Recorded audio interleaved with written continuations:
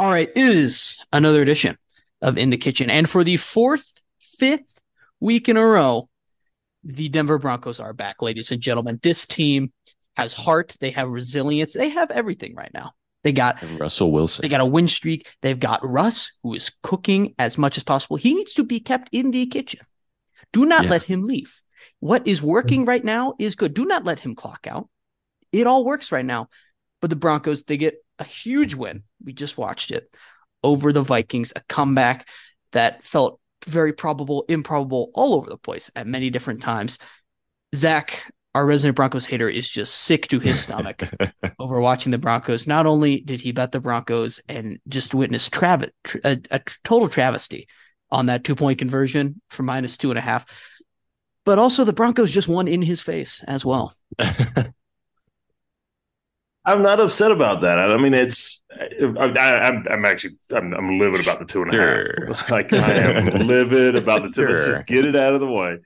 I am not pumped on the 2.5. I mean, it was the right number. Score in the red zone. Like, you should have won by 20.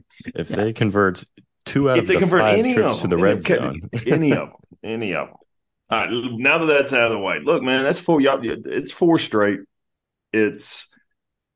I almost texted the group about midway through the third quarter and kept it. And it felt like the Vikings were in complete control of this game up, 5. Like, they were just moving the football. They were getting stops. And I was like, all they're going to do is score another they're going to get another score here and put this game out of reach. But like you said, for the past 4, and we'll throw in the off week, 5 weeks, this Bronco team has found out a way to win. And in the history of this podcast, which is now, halfway through, we're 1.5 NFL seasons through this, the Broncos haven't been able to do that. And they've been finding ways to win the past 4 weeks. And look, it's impressive. I mean, they are going to be in the playoff picture coming up for Thanksgiving, and that's a pretty good place to be. They're going to be in consideration for the playoff picture. We're firmly in consideration for that graphic. Yes. No, I think we're in like an 8-way tie for 12th right now. One of the teams ahead of us though is the Bills. So they do have one more win than us right now. They're 6-5, but if there was like a tiebreaker scenario, we do have that over them. Very important to keep that in mind. Mm-hmm.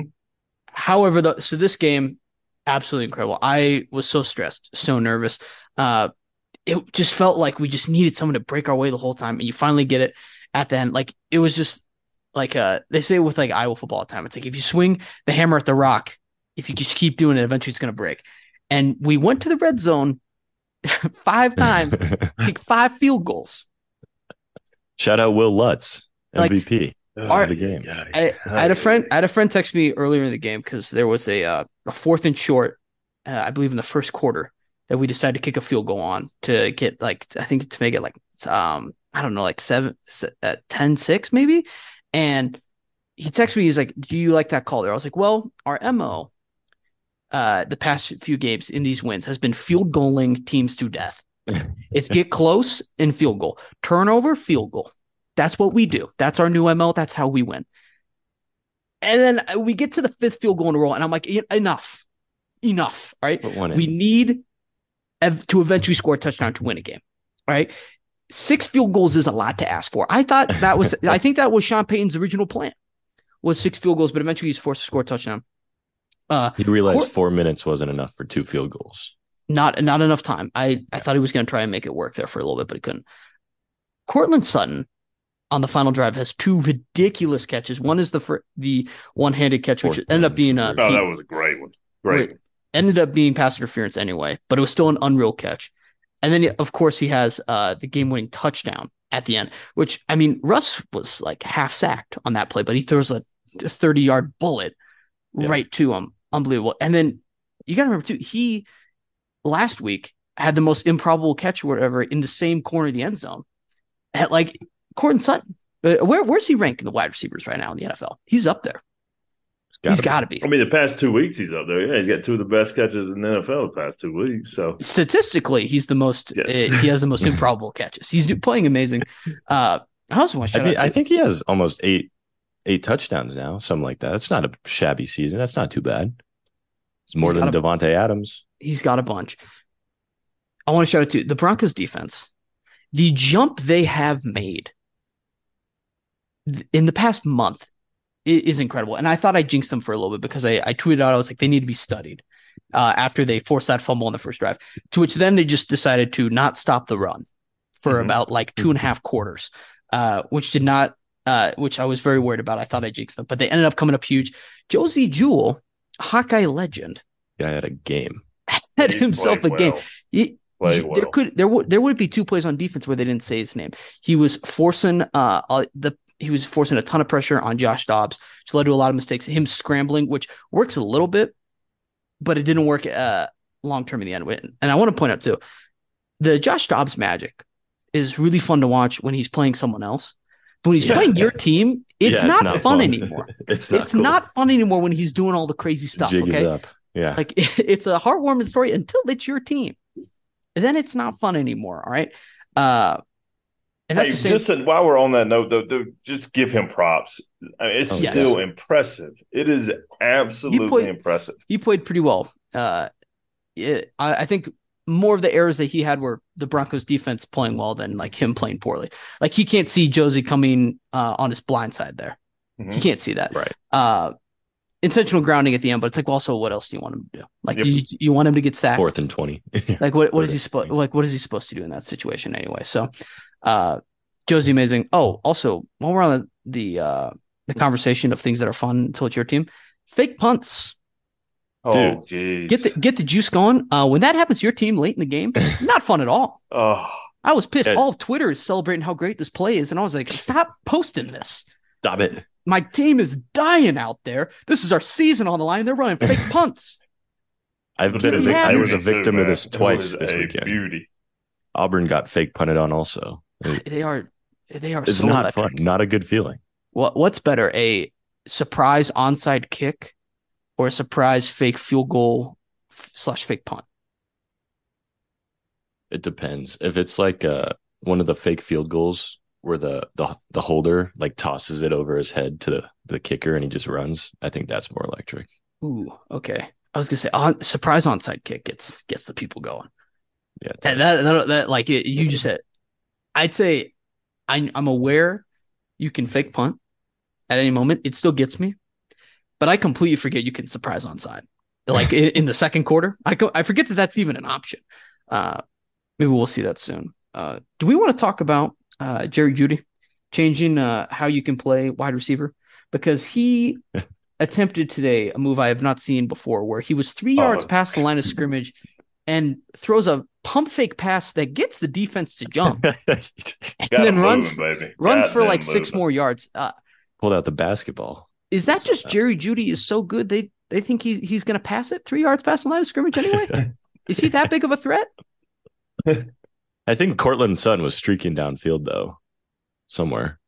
Someone was downfield. He's 4 yards in front of the line of scrimmage. Why are you still worried about that? I don't care if he's downfield. Like I get it in the moment, you like it, but what a move by Jerry Jeudy too. Like, what if he just gets tackled and fumbles? Like, what is he doing? Just awesome stuff all around. And we have to address though. There's a true MVP out there from the Broncos. It's not Russ. It's not Will Lutz. It's not Sean Payne. It's not Cortland Sutton. It is Adam Rank, who for the 3rd week in a row now has been the only person on NFL Network to pick the Broncos to win. He was the only person for Broncos Chiefs, the only person for Broncos Bills, and the only person for Broncos Vikings. He's 3-0. He has faced the masses 3 times and won three of them.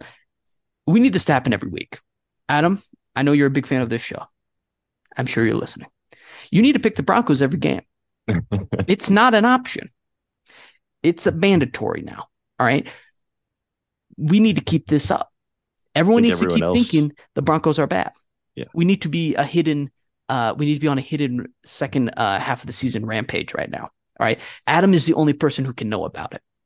No one else. I don't know who are these. I don't who are the other people on NFL Network right now? Who's C Wolf?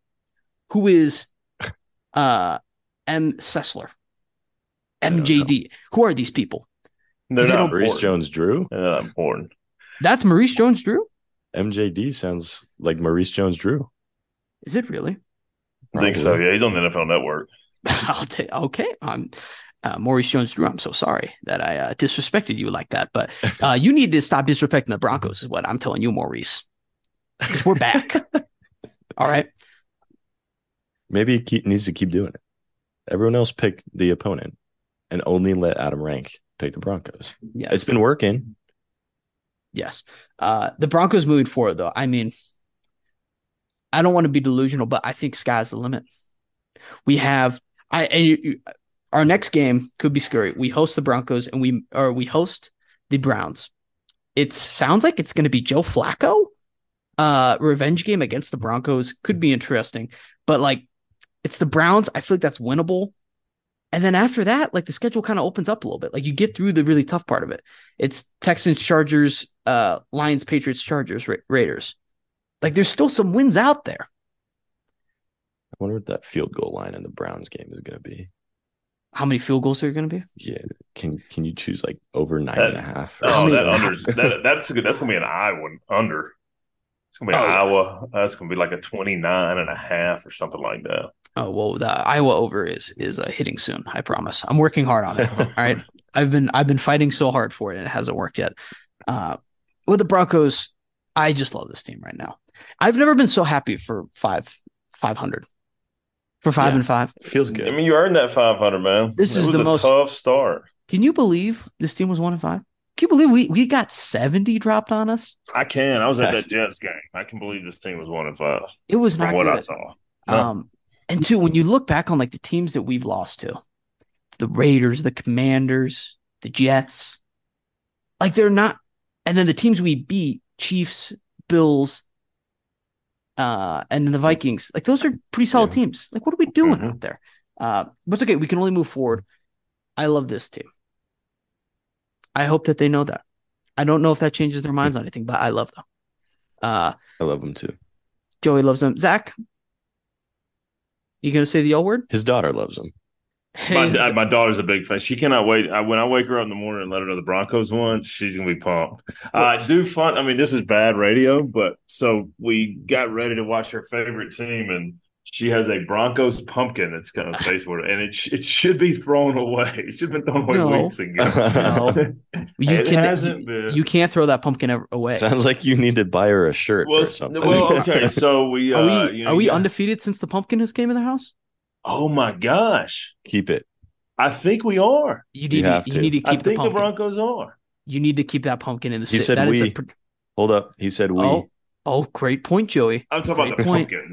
Yeah. Sure. Yeah. All right, the pumpkin guys, with googly eyes. Confession. You got Black Friday coming up, so you got all the deals coming up on.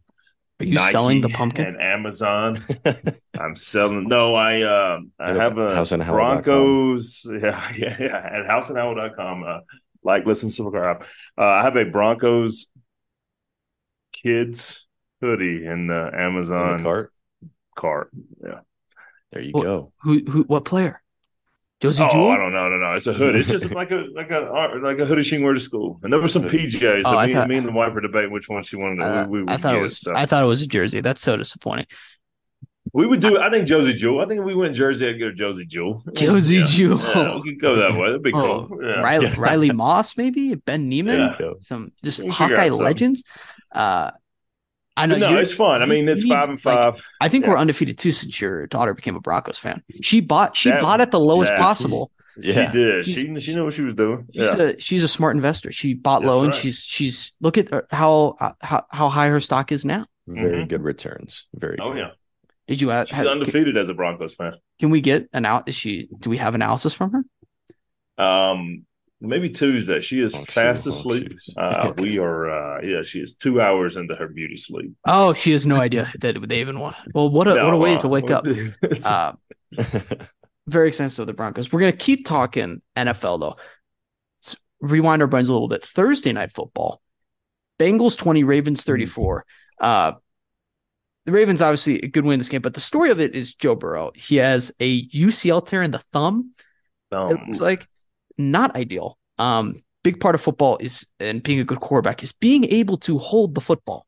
Yep. He cannot do that. Those videos were not good of him. They have that one of him just barely trying to throw it, and it looked like a ghost was tackling him from behind. It was not good at all. Well, even if you saw him going through the like after the game, on the field talking to other like Ravens players, he's literally like holding that hand like and like dapping people like that awkward kind of like opposite hand thing. And that was kind of telling. I was like, dang, that ain't good. That is not good. Yeah. So Joe Burrow out for the year. It is now, Washington legend. What is his name? He's a legend, but I can't remember his name. That's okay. Comes in to play quarterback. I thought he did okay, honestly. Oh, like Jake Browning, baby. He played well. Browning, yeah. I was like, this could be way worse, guys. Like he could be like I thought he was making the right throws. He's definitely not Joe Burrow. He's definitely not as good, but it's manageable. It's okay. The controversy though around this is a little bit we got to discuss. There's a plain video out there of him wearing a brace of sorts on his hand before the game. The Bengals did not disclose that he was injured at all beforehand. Do we think Bengals in trouble? Yes. If I think the issue is you can't get. I mean, the NFL is in bed with MGM and betting sites in Vegas. There's too much money involved now for this not to get reported. And I want to say this might be the extent, like the largest kind of issue that they've had since. And it all boils down to gambling. I mean, I think that we pretty much know that. Yeah. I don't know if I think they're going to be made, and like if it comes out and there's a like legitimately like he was hurt in practice the day before, there was like they knew about this issue. I mean, this could be like an example setting. Like, do not do this. Do you see those videos of him warming up though? He was ripping. I saw that. Did not look like a guy who has a wrist injury. Yeah, I don't know, but he clearly had a wrist injury. Yeah, there was. So I think they identified there's a play in the early half of the game against the Texans where he gets his hand smushed in between like helmets or something of a Texans player, and they identify like they think that's where the injury actually occurred, and he played pretty well up until pretty much like every moment until the injury in the Ravens game. So like I guess if it did happen there, it's like how come it wasn't really affecting him? I'm not really sure, but I think that mixed with the brace, he probably knew he wasn't healthy at least. Yeah. Right. The Ravens too. I mean, the Joe Burrow thing definitely affects it, but I think the Ravens still would have won this game without Joe Burrow. I did too. Like that is a good team. I mean, that defense is solid too. And then the offense, like if they're just catching the ball, it's fine. They did take a big hit losing Mark Andrews, which is really important. Yeah. You definitely need him. But I still feel pretty good about them moving forward. Like it's a hit, but it's like, I mean, it's not like you lost Lamar Jackson, right? Yeah. Totally. Go ahead. Oh no, keep going. Well, I mean, they did lose almost the second most important person on that offense, though. Justin Tucker. Offense. Who are you saying? Mark Andrews. They didn't lose Justin Tucker, did they? No, he said most important, and that's the most important player on that team. I said on the offense. They did lose him. He's done. Yeah, I know. That's what he's saying. He said, yeah. Yeah. Oh, you're saying he's the second most important player on the offense. Yeah, you said it's not like they lost Lamar Jackson, but I'm saying it's pretty close in terms of that offense. Like, no, it's definitely a big hit for sure. For them. Yeah. Not good at all. But like I'm still like Ravens moving forward. I mean, I still feel pretty good. But the Bengals they dug themselves a hole, and it's gonna be really tough for them to dig out of it now. But like I don't know if they got a wild card spot. I wouldn't be overly surprised. They still got some. That division is tough though. It might be hard to. It's tough, but I could still see it happening. Like if it's tough, like because they're good too. I think all those teams are morphing into one team. Like besides the Ravens, they're all teams with no offense and pretty solid defense now. I guess a little bit. I think like we said, I think Browning is okay. Like I think they'll score still a little bit. They're not going to be the same, but I'm not totally abandoning the idea that the Bengals can score. Are you? I don't know. Are you just totally out? I mean, They didn't hit Jamar Chase very often, except with 2 minutes left in the game when it didn't matter. Do you have Jamar Chase on a fantasy team that you're upset about? No, Okay. I didn't. I think I was mad I've been playing against him, but Oh, I'm just saying, like they didn't look right. okay. We haven't done Joey's fantasy corner a little bit. Do we want to do a quick check-in? Yeah, we're winning this week, Grant. Okay. Projected to win, actually. Our opponent has Devontae Smith tomorrow, but I think we're up by 20 or 30 points. So Okay. I'll take it. hopefully Devontae Smith doesn't have a great game. All right, sweet. What's our record on the year? Oh. Since we missed a hot minute. 6-4. Okay. All right. Let's get that up, respectable. Or 7-3. We're in playoff standing. We're fourth in the playoffs poll, Okay. I think. That's So we're making the playoffs right now. all right, Joey. I can't be mad at you yet. You're delivering. Let me confirm. I want to be mad. I want to be mad. I know. At you I know all you it. want in this world. All I want for is me for to you. lose. All I want is to be able to yell at you out there, and you're doing too well. Okay. Yeah, that was Joey's fantasy update. Joey's fantasy corner. Steelers Browns starts off the day today, and this is just a game that existed. A lot of things happened. Here's the thing too: is Dorian Thompson-Robinson, he gets a win here. He actually played pretty well. Is it weird to say I like him more when he's bad because it's more fun? Like he was way more entertaining when he sucked. But now he plays like a really good game against a really good defense. And like, I guess it's good because like what made him entertaining was like the chaos and all the wild stuff he was doing. But like now that he's under control, I'm like, yeah, he's better. But like personally, as a neutral viewer, I liked him more when he was bad. You know? You like the chaos. Like it's like some dudes, it's like I don't know, it's like you ever see someone like repaint their house and you're like, oh, I liked it when it was like the weird red house on the street more, you know? It's like now you're just beige. Now you're just tan. You look like I don't like this. Yeah, now you're just the same. That's a big win for DTR. We said to now apparently they're bringing in Joe Flacco, who they flew on like Spirit Airlines mid-game last week for some reason to Cincinnati to Cleveland. My apologies. There's too many C teams out there. They're all the same. He's a Brown now. Is he going to start next week? I don't know. But I would like to see Joe Flacco. I can't see that happen. I said his practice would you squad. like to see Joe Flacco? Yeah. I mean, he is playing the Broncos, so I don't like that. But like, if it was Brown Steelers again, I want Joe Flacco out there. Like, it's better with Joe out there. Plus, you get that clip. Joe Flacco. You get that clip going around too of Trump debating. It's like I do think Joe Flacco is actually an elite NFL quarterback. I like Joe. I like him a lot. He's great. You get that clip going around as well. The Steelers, they have an issue where the defense is very good. Okay. But when they make one error, it can destroy the game. Yep. And that happened today. Like they hold the entire time, but they make one error and it's on the final drive of the game and ends up sealing it for them. Like you can only and as an Iowa football fan, I know this. You can only rely on your defense to be so perfect for so long. Like eventually you have to do something, and you can't have Kenny, who I love, but Kenny thrown to ghosts. You can't be thrown to no one the whole game. Okay, the Steelers in this game, they were saying on Red Zone at one point they had like 160 yards of offense heading into deep in the second half. But 75 of those yards were on a touchdown run from the first drive of the second half. One play. So then they basically hadn't moved the ball since, and they didn't move the ball before then, or they just barely did. But boy, as this game was unfolding, you had the interception, you had that run. I was like, the Steelers are going to find out some stupid way to win this thing, aren't they?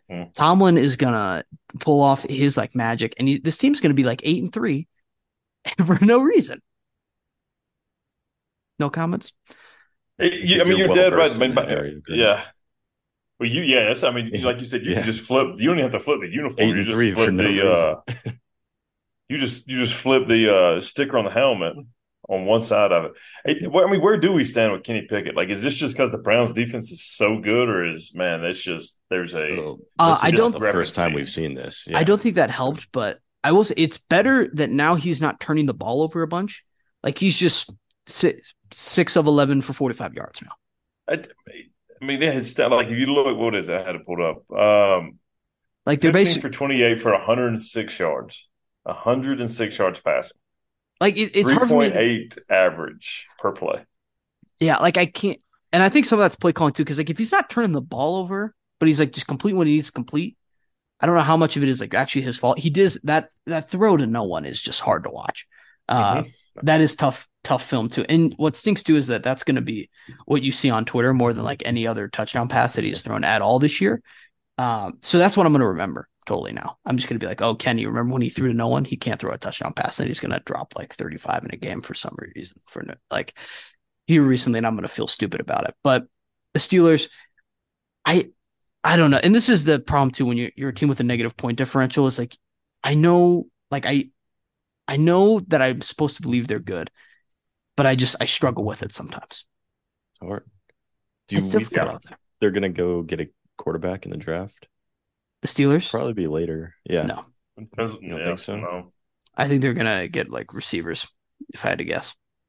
Like this is you gotta remember too, like Big Ben. Like what's a Big Ben stat line? Like 1 touchdown, 170 yards, with like 1 QB sneak touchdown.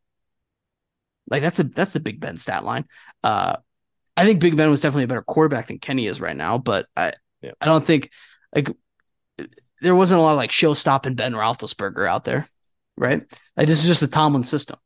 Like that Tomlin quarterback's never gonna have like 8 touchdowns in a game. Like Jaden Daniels does not exist in the Mike Tomlin. He ain't playing for this. Yeah, he ain't no, like that doesn't happen.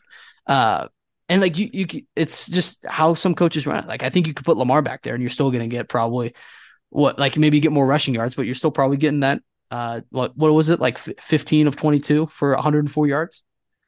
106 yards. That's a big 1 yard that we missed out there.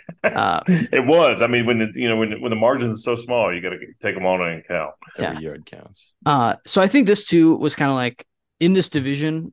I think people are kind of competing for like who's going to get a spot behind the Ravens, and the Browns might have just stole it with this win. Especially too, like if they can get Flacco in and like Flacco can, like just play. Like we've preached for 4 weeks in a row. If someone can just play consistent a little bit, this team's going to find their way with how good their defense is. And like, I think Flacco can just go in there and just be consistent. How old is he? I don't see Flacco like 65, playing. maybe. I don't see him playing. Like, why can't they develop DTR a little bit? I don't. Maybe it is like DTR. That's a better. But like, if DTR goes back to like 360 fumbles, like, do you want to? Are you then like, let's see what Joe's up to? Can Joe get in the game? Or are we just done with PJ Walker? What happened to him? Yeah. Did he get hurt? He's hanging out. You know, he's just enjoying that paycheck. Yeah. But yeah, I think the Browns might have. I don't want to say locked it in there, but they might have locked it in. Who knows? One of the most fun games today was Bears Lions. Bears 26, Lions 31. I was sitting trying to figure out during this game as it was winding down, which would it be more? Would it be more Lions of them to lose this game, or more Bears of them to lose this game? Because it was like a formula that both these teams would have lost consistently in the past 2 years. Like this is the kind of game they lose. Like, oh yeah, of course the Lions are going to lose to the Bears in this spot, right? Of course the Bears are going to blow a massive lead to the Lions when they need to win. Of course they are. And it ended up just being, oh yeah, of course the Bears lose this game. They do cover 8.5 and then you get the awesome moment at the end where they almost just totally ruined it. 8.5 is a huge number. They're down a little bit. I think it's Darnell Wright should be awarded a trophy because he decides to kick the ball out of the end zone for no reason to force a safety to keep it within 8 at the end of the game instead of letting Aiden Hutchinson fall on it or scoop and score in the end zone. He does like the old kicker move where he just kicks it out, where it doesn't help them at all. There's no reason for they get the ball, lines, get the ball back and everything. Yep. He should get an award for that for sure. That was a gambling champion moment. He's one for the people. Looking at this game, Jared Goff did not play well. He was flat out bad. I mean, obviously the last 2 minutes he turned into the Jared Goff we were used to this year. But in this game, he had 3 interceptions, I want to say. Was it 3 or 4? He had 3. 3. interceptions. Not good, especially like the Bears' defense has been good mostly against the rush, but like their secondary has not been amazing. Like it's not like you were playing the best defense out there too. I could understand if they were just having trouble moving the ball, but like it's you can't be throwing 3 picks against the Bears flat out, right? He makes up for though. He had 2 touchdowns as well. David Montgomery, I thought played pretty well in this game too. Again, we mentioned like they're tough against the rush. 76 yards for 12 carries, 1 touchdown. The game winner too. Almost walk off. Probably feels good against your old team. No? Oh yeah. 100% it does. Yeah. And this is kind of similar to what we talked about last week, the Lions Chargers. I feel like this game and the Chargers game last week, where they kind of have to fight more and more and more, are games the Lions usually lose. Mm-hmm. Like they were in that. It was like every week it's like, oh, the Lions that we love to root for, like they were so close to getting a win and then they lost it. But now it's like they're just winning. They found a way to win these, which is huge. And all of a sudden now you have an 8-2 Lions, who they said on TV earlier, the last time Lions were 8-2, Joey, trivia for you. If you didn't bring trivia, I'm giving you a bunch of time to find it. I did. We're good. Who was president the last time the Lions were 8-2? Of the United States. President of the United States, the last time the Lions were 8-2. George Bush. Gerald Ford. Which Bush? Joey? First, senior. Oh, been H. George H. It does not matter either way, because it was John F. Kennedy was president. I believe they said 62. Wow. So it has been a long, long time since the Lions were 8-2. But here we are. Dan Campbell's Lions are 8-2. And I can't get enough of this team. I can't get enough of them. They're in the category now, like we're saying, like they just got to win football games. It doesn't matter how they do it. Like this team is they're going to be in the playoffs, barring an absolute disaster. They need to win 2 games in the next however many there are. Yeah. I mean, it's they won the hard way last week. They won the hard way this week, but it doesn't matter. They won, and like you said, for pretty much even y'all's lifetime, my lifetime, the Lions don't win these games. They don't win them back to back. The Lions don't separate themselves to where right now they're the 2 seed in a NFC, which is looking like a pretty good conference right now. So yeah, I mean, hats off to him. We've been on this team for a while. Dan Campbell's the man. You have a bad Jared Goff game, but there's enough talent on this team to kind of make up for it and to grind through it and get a W when they needed it, and to past the halfway point in the season. I mean, this was the time of year last year where they flipped around. They were 1-7, 1-6 last year. Yep. At this point, I think they started off the season 1-6, and then they won 6 every game the rest of the year. Basically, did you just jinx them, Zach? No, I just jinxed them. No. Are you saying they're going to do a reverse where they lose out? The reverse. No, Zach. Joey, stop. No. Stop. No. I wouldn't have said that. Why are you yelling? I would never have said that. That's ridiculous. Oh, no. This team is just finding ways to win football games. And they have talent, and they're good enough right now when their player has an off day, there's enough talent to pick them up and lead them to a victory. It's pretty damn cool. So on the other side, though, the Bears. So Eberflus is now 0-9 against the NFC North. Ooh. It's not going well. And again, too, it feels like it's crazy to say. I still think Hackett is a worse coach than Eberflus, but I hate pulling the trigger so early on guys. But it's like I think sometimes you just know this is just not going to work. It's just not going to work. I think you could have pulled it. Like Dan Campbell's 1-6, right? But you knew the steps were there. Like something was building. You could feel it. But with Eberflus, it's like this is just like a rotting fish on a dock right now. This is just like it's going nowhere. This is disgusting. And I'm not really sure what to do. Like I think definitely I don't think Eberflus is going to be the guy to bring this team back to the playoffs. I really don't. However, the next person then is Justin, who I tweeted about this today.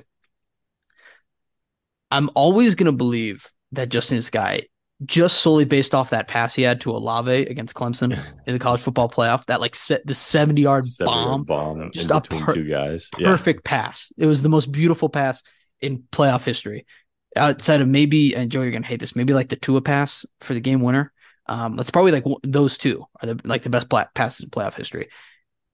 Like that pass alone I'm just always going to be like, oh, remember that? Like it was 6 years ago, but I don't know. Like I think Justin still got it in him, man. I think he still got it, dude. Like he can lead this team. But if that pass doesn't exist, I don't know. I thought he did play decent today, but then you do get like at the end he fumbles away. He fumbles on the game winning drive. I do think though, like you can at least bring away from this, like he's making a lot of passes and made a lot of plays like Tyson Bagent doesn't make in this game. Like a lot of the good stuff, you're like, okay, like this is definitely a step up from what we've been doing the past 4 weeks. There's definitely improvements here. But I don't know if like you move on from Justin. I think it's a really weird situation. Like personally, I would say no. Like I know a lot of people have given up. I think you got to use those draft picks and try and get something around them. But I still don't think he's the worst quarterback ever. I think it was crazy when they were like MVP dark horse. And I think next year MVP dark horse is still crazy. Okay.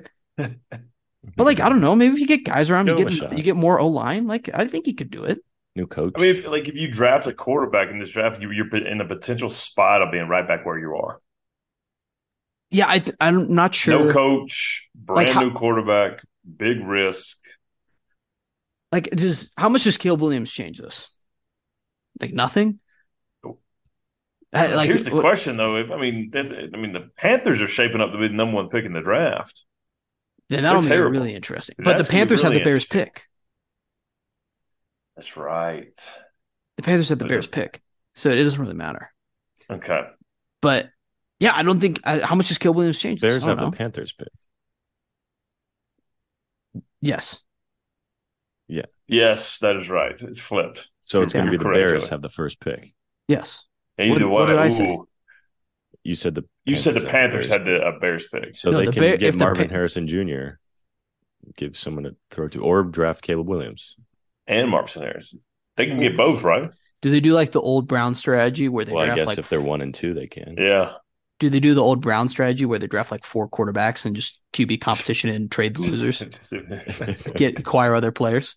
It's like, the Bears 1-2, they go Caleb Williams, Drake May, Bo Nix. Just right off the bat. See how it goes. Justin Fields. Yeah. See how it goes. Yeah. It may cause some chaos in there. But I don't. Also, shout out DJ Moore. I don't think he had scored a touchdown since when he had like 8 of them. I think he used up all of his touchdowns, but he got back in the end zone. Shout out him. Packers 20, Packers 23. I will say this. I will admit when I'm wrong. I did not have Jordan Love out-dueling Justin Herbert on my bingo card this year. I did not have it on there. A very frustrated Justin Herbert, might I add. I saw a friend of the show, Dax Littleton, was saying that he was channeling his inner Phillip Rivers by spiking the ball for not getting off fast enough and yelling at his center. Vintage Phil Rivers moment. It's a classic highlight, yeah. But we might need to start having a discussion, not just about the Chargers, but about Herbert as well. Because I think he's good, but I think we might have gotten crazy with the top 5 quarterback in the league discussion. As of right now. Really good, man. He is really good. But it's also like I can't put my finger on why they don't win. Staley? I think a lot of it is Staley. Like it's decisions. Like it's calm. It's the right place. Like they're doing. That's kind of been the Charger formula for a long time. Oh, it is. They did a stat. It's like the 1-score games that they were involved with, literally since the history of time began. It's crazy. Yeah, but I think especially with the past 2 years, like some stuff, like they had opportunities. They fumbled in the red zone when they could have gone up, and like the chances were there. They just didn't take them. Yeah. And it's not like the Packers defense is not amazing. Their offense is not amazing, but both sides of the ball outplayed the Chargers. Hey, their offense might not be amazing, but that drive to get the game-winning touchdown by Jordan Love, that was extremely impressive. Oh, just bang, bang, bang. That's enough to like he could stink up the whole season, but that'll be enough for them to be like, what if we just build around Love? Maybe Rodgers taught him a lot. You remember that drive? It's vintage. I saw elements of Rodgers in them. Like that'll be enough for the Cheeseheads for at least till what week is it right now? Week 11. That'll get them to week 16 for sure. They could lose out. They could lose 5 in a row and still get there. But they still got the 6 plays or whatever that drive was. Yeah. Yeah. But I don't really have much on this game as to just like Chargers. Woof. I mean, like I know like because of Herbert and like the uniforms are cool. It's like the Chargers are menacing, but it's like I just need like I don't think they're very good. No. I saw a lot of Austin Eckler looks old tweets today. Well, I saw a lot of Austin Eckler in slow motion. Yeah, that one. You did not look very fast. Yeah, today. People were like, "Oh my god, that one play was ridiculous." And what was even more ridiculous is how did no one catch him? Yeah, like I think the defense was waiting for him to juke or something. They were like, "Oh, is it going to happen? Oh, is it going to happen?" He just kept running for like 20 more yards.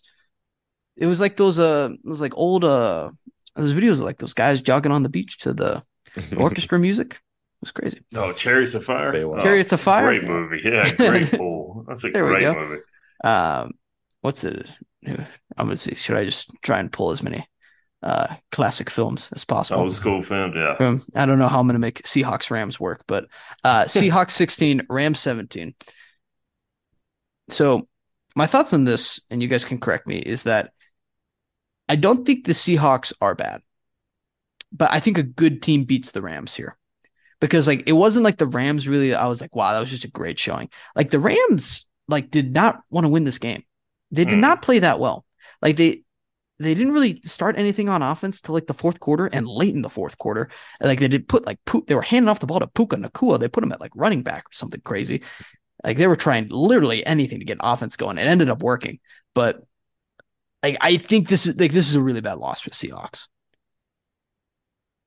You kind of called it on our midweek show. Was like, yeah, might be a spot they lose. I believe you did, didn't you? Yeah, I mean, I ended up I got lucky, so I think it closed at Rams -2 last night. I was like, I'm just gonna pay a little bit more and just take them straight up. Best decision I've ever made. Great decision by me. Great decision. You're right. It's this team. It just feels like this is a spot they lose a game in, and it happened. Got a very, very difficult game on Thanksgiving night with the 49ers. And it's just like they couldn't lose this game. They couldn't afford to. And I think this might be more of a testament of who they are. Like they might just be an average to good football team. I think they're just super average. Yeah. Yes. Like the Chiefs do not lose this game. Correct. Like when the other team is struggling so much, like good teams will put them to sleep. They will be done. They won't like carry on and like just kind of like fumble their way through it the rest of the time. Like the Seahawks, they might squeeze a playoff spot. They had moments where they looked decent today, but ultimately, I just don't think that like this. Like if there was any like they might win the NFC West, I think it's over now. Like I don't see it happening anymore. No. Go ahead. I will say about the Seahawks, as Broncos fans, that trade that everyone thought was so ridiculous. We might have won. we might have. Noah Fant, 1 catch, 4 yards. Shelby Harris. I don't know. No offense, an elite tight end, but we should like. I'm saying if the Broncos can squeeze into the playoffs this year, we might have to have a discussion who won that trade. We might have to. I think we should take another look. One, we might need to revisit. Yep. We might need to have a serious discussion. We can begin that discussion. We can talk about having a discussion. We can talk about the discussion being had. Yep. At that point. But the Rams, like, I don't think, again, too, like, this is a good win. I still don't think the Rams are good, though. Like, there was not a single play in this game where I was like, oh, Rams? Okay. Oh, yeah. There might be something there. Like, that never happened. Like, there was never, like, a wow moment. It was just like, oh, they are slowly moving the ball up the field. They're McVaying this game up. And it's weird, too, because, like, I was so used to, like, the flash of the Rams, all this crazy stuff. And like, now it's like all the players are there, but it's gone. Like, there's just there's no energy. It's just like you get the cool Puka Nacua play like once every 4 games, and it's like, all right, that's it. Matthew Stafford must have ribs of steel. He's just got rebar. Okay, his ribs. He gets crushed every single game. You guys see that hit today? He took. He is. I think this is a thing too, where like you see with like T.J. Hawkinson, it's like big dudes just get hit harder. Yeah, like I think he definitely goes down hard. Yeah. And that was with like Ben Roethlisberger too. That dude just got crushed. Mm-hmm. And I like it's the same thing here too. Like Matthew Stafford's a big guy. Creamed every time he gets sacked. It'll come up on my phone like once every, I don't know, like 6 months maybe, is that Matthew Stafford like separated shoulder game where he goes in and throws the Yep. game winning touchdown. Like 2-10 NFC North teams fighting, and Matthew Stafford's risking his shoulder in there. Yeah. It's like it popped out. Put me back in. You're just cheering, yes. He's mic'd up too. He throws that game winner, and he goes immediately to the ground. Yeah, he just sprints to the locker room. Well, we're talking about that too. I saw while we're talking old school line still, there was an article recirculating, old takes exposed. Someone, I think it was at Sports Illustrated, wrote an article at one point that was why Matt Patricia being hired as the head coach of the Lions is the safest hire of the offseason. I read that about a week or two ago. Because keep going, Grant. I'll tell you how I came. That's all I get. That's all I'm going to say about it. Is like, wow. Why? There was a good Mike Florio wrote a article a couple weeks ago. Was talking about the Patriot Way is finally dead, and it was talking about how all the coaches that left New England have just been like not just bad, just been full on disasters. Mm-hmm. And I came across that article, and then like one followed up with like, how bad did Matt Patricia end up being for the Lions? So yeah, that's what I got. Yeah. All right, let's transition now. We're going to begin reading scores. Or do we want to? Yeah, let's do it. Yes. We don't have to. We could just move on. Just move to college? We can just move on. Yeah. Who cares about these other games? No, I'll read scores. It's totally fine. Where were we? Where do we start here? Raiders 13, Dolphins 20. A little scary. But is it weird to say, I think Aiden O'Connell might turn out to be a decent NFL quarterback? He's not bad, right? Like, he's not bad at all. I mean, he threw the game-sealing interception, but like, dude, he's a rookie, but like, there were moments. Like, I think he might. Antonio Pierce might, run it back. Let him be a Raiders coach next year if it ends well. I mean, yeah, we talked about this before. They made the mistake. They should have never let Bisaccia go. Just let him coach. Let him see what happens. Let him do it again. Let's see how it goes. This game did not help the Dolphins are frauds argument. No. Yeah. Or the Dolphins are not frauds. Like, you beat another below 500 team, but they are a really bad below 500 team, and it was not convincing. Do we have an update on the Tyreek Hill injury? Do not. Okay. That would have been nice. Devon Achane, too. That's just... I think he's done. Sucks. Yeah. One play. That was all he got? He might have got more than one play, but I think he touched the ball like twice. Jeez. Okay. Cardinals 16, Texans 21. Kyler Murray is definitely an improvement for this team. He should be. He's the number one pick. Yeah. It's definitely an improvement. He should be. How about those all-white uniforms? Can we talk about those? Much better than the old ones. Really liked those. But the Texans too, and this is CJ Stroud finds a way to win this game. But boy, if he could have just gotten one more point and instead of throwing 5 interceptions, it would have made me so much happier.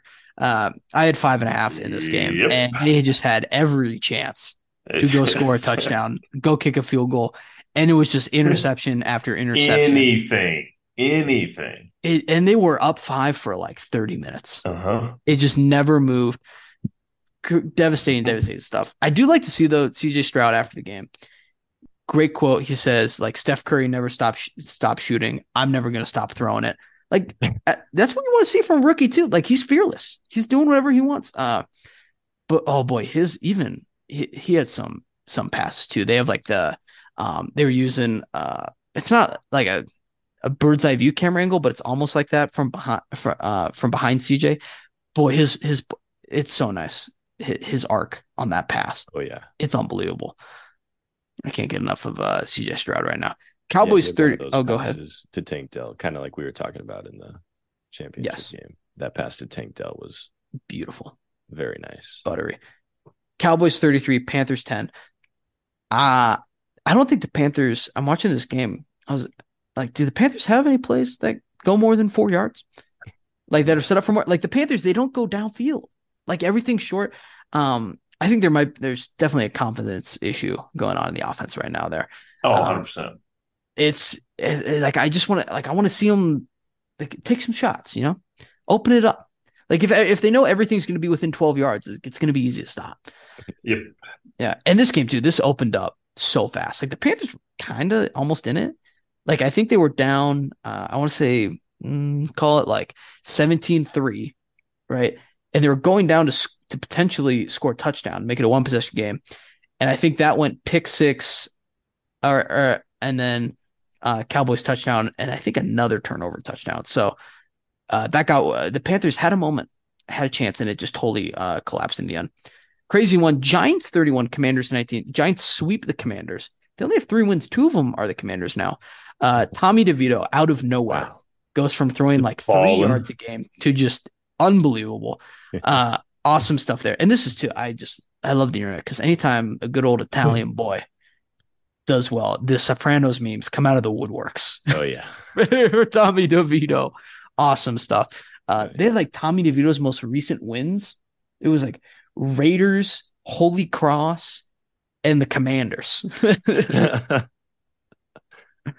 this guy is unbelievable. But I don't know. And this was too like, guys, you remember like when we thought the Commanders were like a decent playoff team? Like, I thought they had a chance. 5 weeks ago. They're really bad.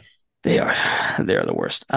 Buccaneers 14, 49ers 27. They need to stop giving Baker Mayfield any big spreads. Because he is so good at covering them. It's not even funny. He kept this game at 13 for a 13.5 spread for about an entire half. He tried so hard. But the 49ers too, they're just nails. That's all I'm saying. They're really backed. They are back. I saw Purdy's back. I saw they played also the Stone Cold music after George Kittle had a big reception. Perfect timing. And then Bills 32, Jets 6, just a bloodbath. Jets can't score too. Their best offensive play was a fake punt.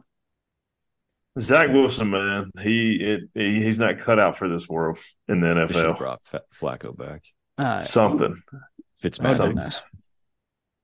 All right, so Sunday Night Football is Eagles-Chiefs. I like the Chiefs in this game a lot. Mm-hmm. I really, really like the Chiefs. I feel like I haven't talked about the Chiefs since they played the Broncos, and I don't think that's good because I think that means they're about to rip someone's head off. I just think too, like I think the Chiefs might be a little too much for the Eagles at times as well. I'm going to take the Chiefs minus 2.5 as much as it hurts me to do that. But if they lose, I'm not mad. I'm not mad about it at all. I think that's the right side. I like it, Grant. Yeah, I'm going to take the Eagles. You should. Yeah, I think they're the better team. Statistically, they are. They have the best record in the NFL. They do. But oh boy, it would be too. Do you think Super Bowl revenge factor there? Is that how much does that play in? Yeah. Do we know Taylor Swift where she's going to be? I don't even want to know. So okay. She's I think they're meeting the parents. I think the parents are hanging out. Oh no! Yeah. Oh, it's pressure. Yeah. Is that going to impact Kelsey's games? He can be a little nervous. He balls out when she's there. Well, we don't know about her dad though. Okay. He was hanging out with the dad in Argentina last week, so he knows he's with the family. Really? Yeah, You're awfully up to date on all this, Zach. I live with women, Joey. I don't. So I live with women who love Taylor Swift. Say I live with all my bros. All right. We got four. We got dudes. We got 4-week-old Chipotle still on the coffee table. What are you doing? We have 7 pizza boxes in our sink right now. What are you doing? That's right. Oh man. While we're still talking NFL though, I do want to mention. So I was watching Red Zone today, and Scott Hansen, one of the best in the biz. Like it's very, very difficult to call 8 games at once, and he does it flawlessly. However, Scott Hansen got put in an absolute blender today, as he had to not only cover 8 games at once with under 3 minutes left in the fourth quarter, but then they also gave him the news that he had to break to everyone that Rosalind Carter had died. That's not funny, but he broke that in the bewitching hour. Yes, he had to be like, he's like the witching hour's going. He's like, It's just not funny at all, guys. This is not funny at all. It's not, but the witching hour is going on. She was 98, so she lived a great life. At the situation. Fantastic woman, yes. Just to clarify. Continue, Grant. Witching hours going on. It's like the red zone music. Like, let's go to Seattle. Whoosh. Let's check in Cleveland. Whoosh. He's like, that alert at the bottom of the screen you just saw was actually that the death of Rosalind Carter has been reported. And then he accidentally said too, like the late Jimmy. He was like, he said the wife of the late Jimmy Carter. So then everyone was like, wait, Jimmy Carter's dead now too? No. So then like he's trying to fix. He's been like, I want to apologize for what I misspoke on. I said the late Jimmy Carter, and then he's like, hey, this is also in between like, let's check in Cleveland. Whoosh. Again, like he's just going back and forth on all this. He was like, like this, like, I mean, he's like, hey, let's check in and see Kenny Pickett is driving down the field. I want to apologize for what I said earlier about the late Jimmy Carter. Like it was like, thank God too much the for red Scott. Zone is thank God the red zone is just like football junkie nation. So it's if there's a place to like, you know, get that fine as I do in the Levitar show, that's it. Dude, just too much for Scott, man. Like he does such a good job, but like we can't be thrown into world politics also into this. Oh man, in the witching hour too, man. Like every game was under 3 minutes, every single one, and they just kept on throwing him into this stuff. I was like, God, Scott, I give it to you, man. Oh boy, but yes, rest in peace, Rosalind Carter as well. All right, let's talk my absolute favorite thing in the world, college football. Great weekend. I say this every single time. I'm going to be honest, guys. I love every single weekend of football. Every single weekend of sports. Can't get enough. Like the worst ones, I'm even still like, oh, but you guys, like how awesome was the Chattanooga fans this weekend? Like there's still like at least one little thing I'm always biting on to. Start off the day with number 10 Louisville taking on Miami. And to say that I'm disappointed, to say that I'm upset with the Miami Hurricane, as the folks down south would like to say, and probably how Zach would say it as well, it would be an understatement. I had Miami money line in this game. They loved Joey so much that they actually just did. The DraftKings was right. They just wanted Joey to win. Gave him free money. It was free. Joey didn't have to sweat at all. But I was very upset with Miami. So you start off this game, first of all. They cut to it. It's ABC, wide shots. Awesome stuff, right? Cinematic. There's 12 people in the stands. Well, maybe 8. No one's there. 12's pushing it. And I'm like, oh my gosh, are you serious? It is senior day. There's the number 10 team in the country is in town, and there's 10 people here. Like, I get it. The stadium's an hour away. I don't care. I don't care if it's on the moon. You are Miami. You can make it. Like, this is a Power 5 team in a big city. How is there no one there? I don't understand it. So there's that. And I'm like, okay, fine. But Miami is up for most of this game. They're playing well. Tyler Van Dyke has like 2 broken legs, apparently, but he's playing really well, playing good football. They get up, and then the game's tied at 31. The game-winning touchdown that Louisville ends up getting is scored because 2 defensive players from Miami run into each other and knock each other out, which leads to a 40-yard touchdown. And it's like not you're going to be like, oh, did they like just like tap into each other? No. They full on clotheslined each other. Like it was targeting on both players. They could not have smacked each other in the head more than on this play. In Miami's biggest moment on defense, they do this. Brutal. But it's okay. You got 4 minutes left. It's fine. Miami drives down the field. They get inside to and goal territory. The running game has worked great all day. They not only burn timeouts so that they can't use them later in case they get the ball back, but they also throw it 4 times in a row, and none of them come even close to working. Like Cristobal, I do not understand how he is a good coach for 58 minutes of a game, but when it comes to clutch moments, the lights are too bright. He can't handle it. It's pretty fascinating. Like, it's so bad. Like, I can't. You could give me $1,000. I don't think I could call a football play. But like I can. You can watch him and just be like, what the hell's he doing?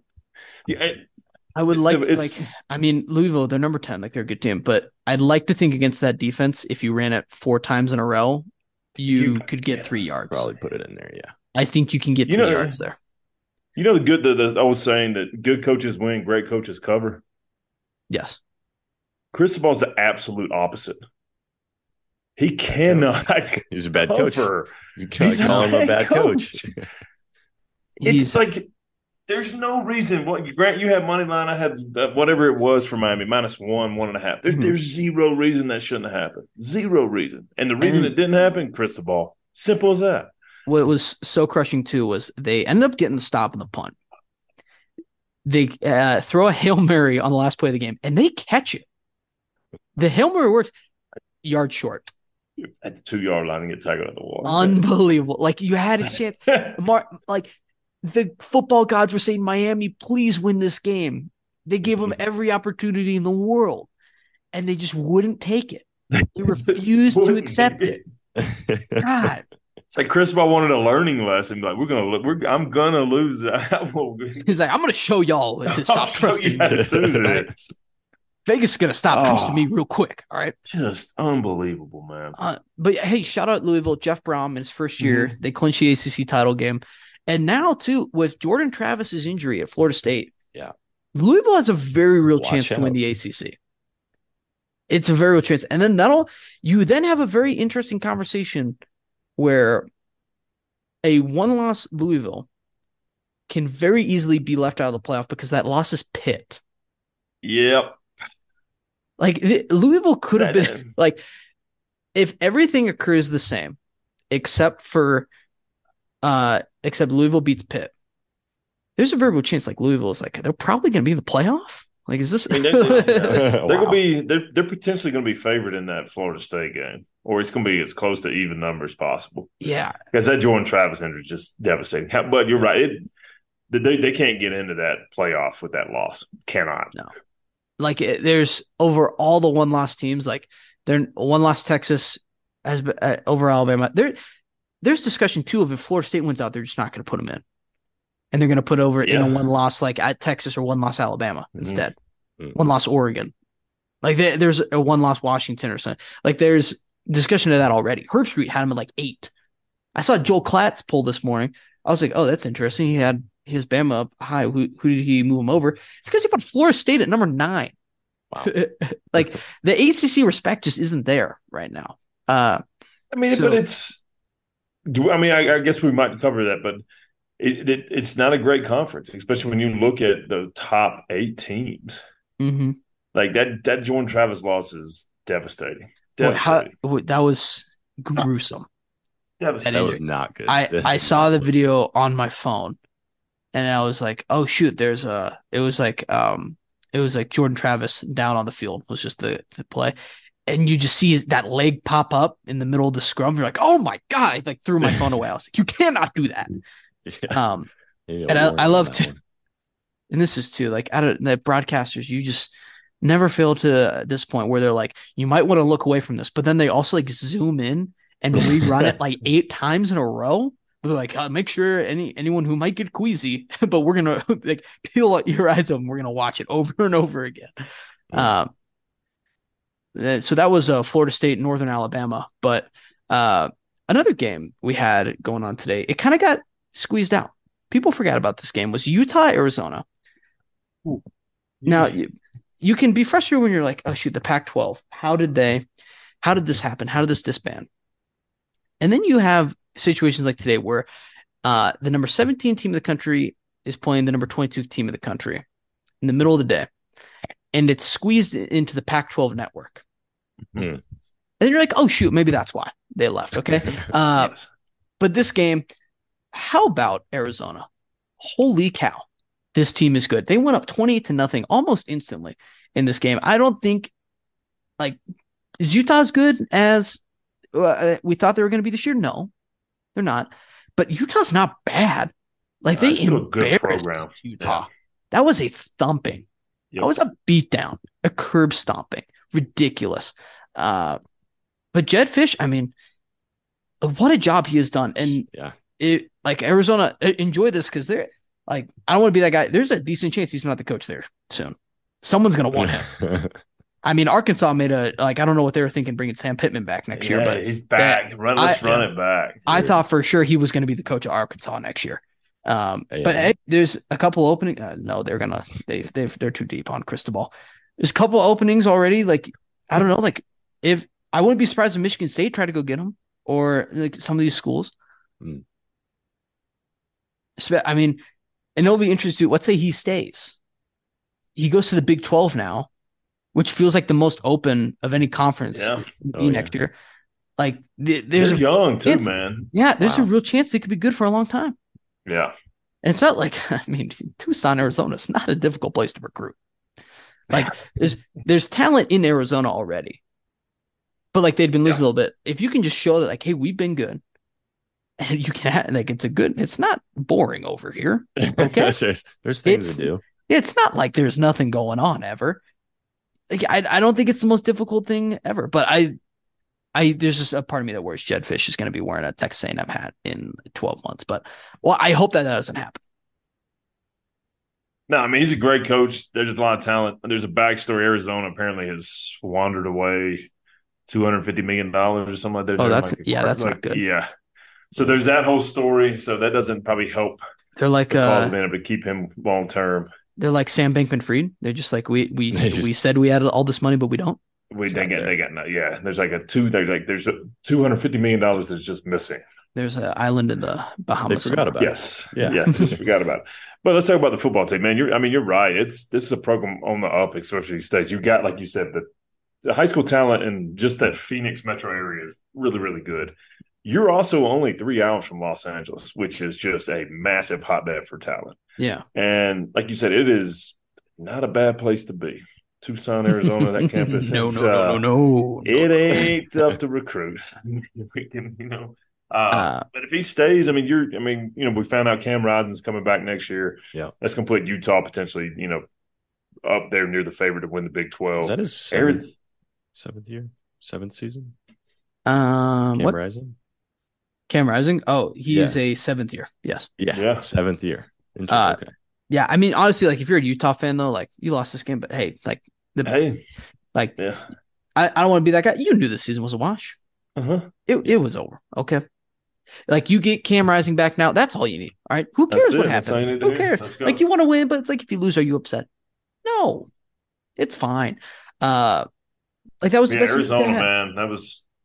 That's a good football team. They can keep that together. They can keep that coach. That could be fun coming into the Big 12. Also, shout out. They had a camera just right on the front rail of the student section. Some guy was just putting on a show every single time they'd cut to him. He eventually did some suggestive motions that it got him that made them stop doing that. But he was locked in, staring at the cameras early on. I don't know who that is, but he will always be remembered by me. Our next game, Georgia at Tennessee. Georgia 38, the Tennessee Volunteers 10. This was one of those games where it's like, you take Tennessee plus 10. You're taking hold on. Let me explain. Zach, you can't be shaking your head at me. The public, like Georgia is one of the most public bets of the week. Tennessee's at home. You're like, wow, it's going to be a great environment. Rocky Top. Dolly Parton is there for some reason. Wow.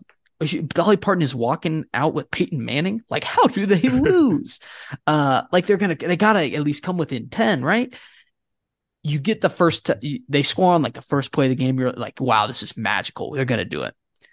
And then that was pretty much the last good thing that happened the whole game, because after that, it was a steamrolling beatdown by Georgia. I mean, like Tennessee, I don't think they're as good as last year, but good Lord, guys. Like, what was that? Just rolled over. I mean, holy cow. Georgia, Carson Beck, we talked about last year's really good. He might squeeze in and get a Heisman nomination at this point. If he just, I don't know if a big win over Georgia Tech is going to get him there, but like, let's say, let's say he has a big game against Alabama in the championship, wins. He might get that 4th spot. Especially like let's say like Marvin Harrison Jr. is just at home because they lose to Michigan. Like he could easily get up there.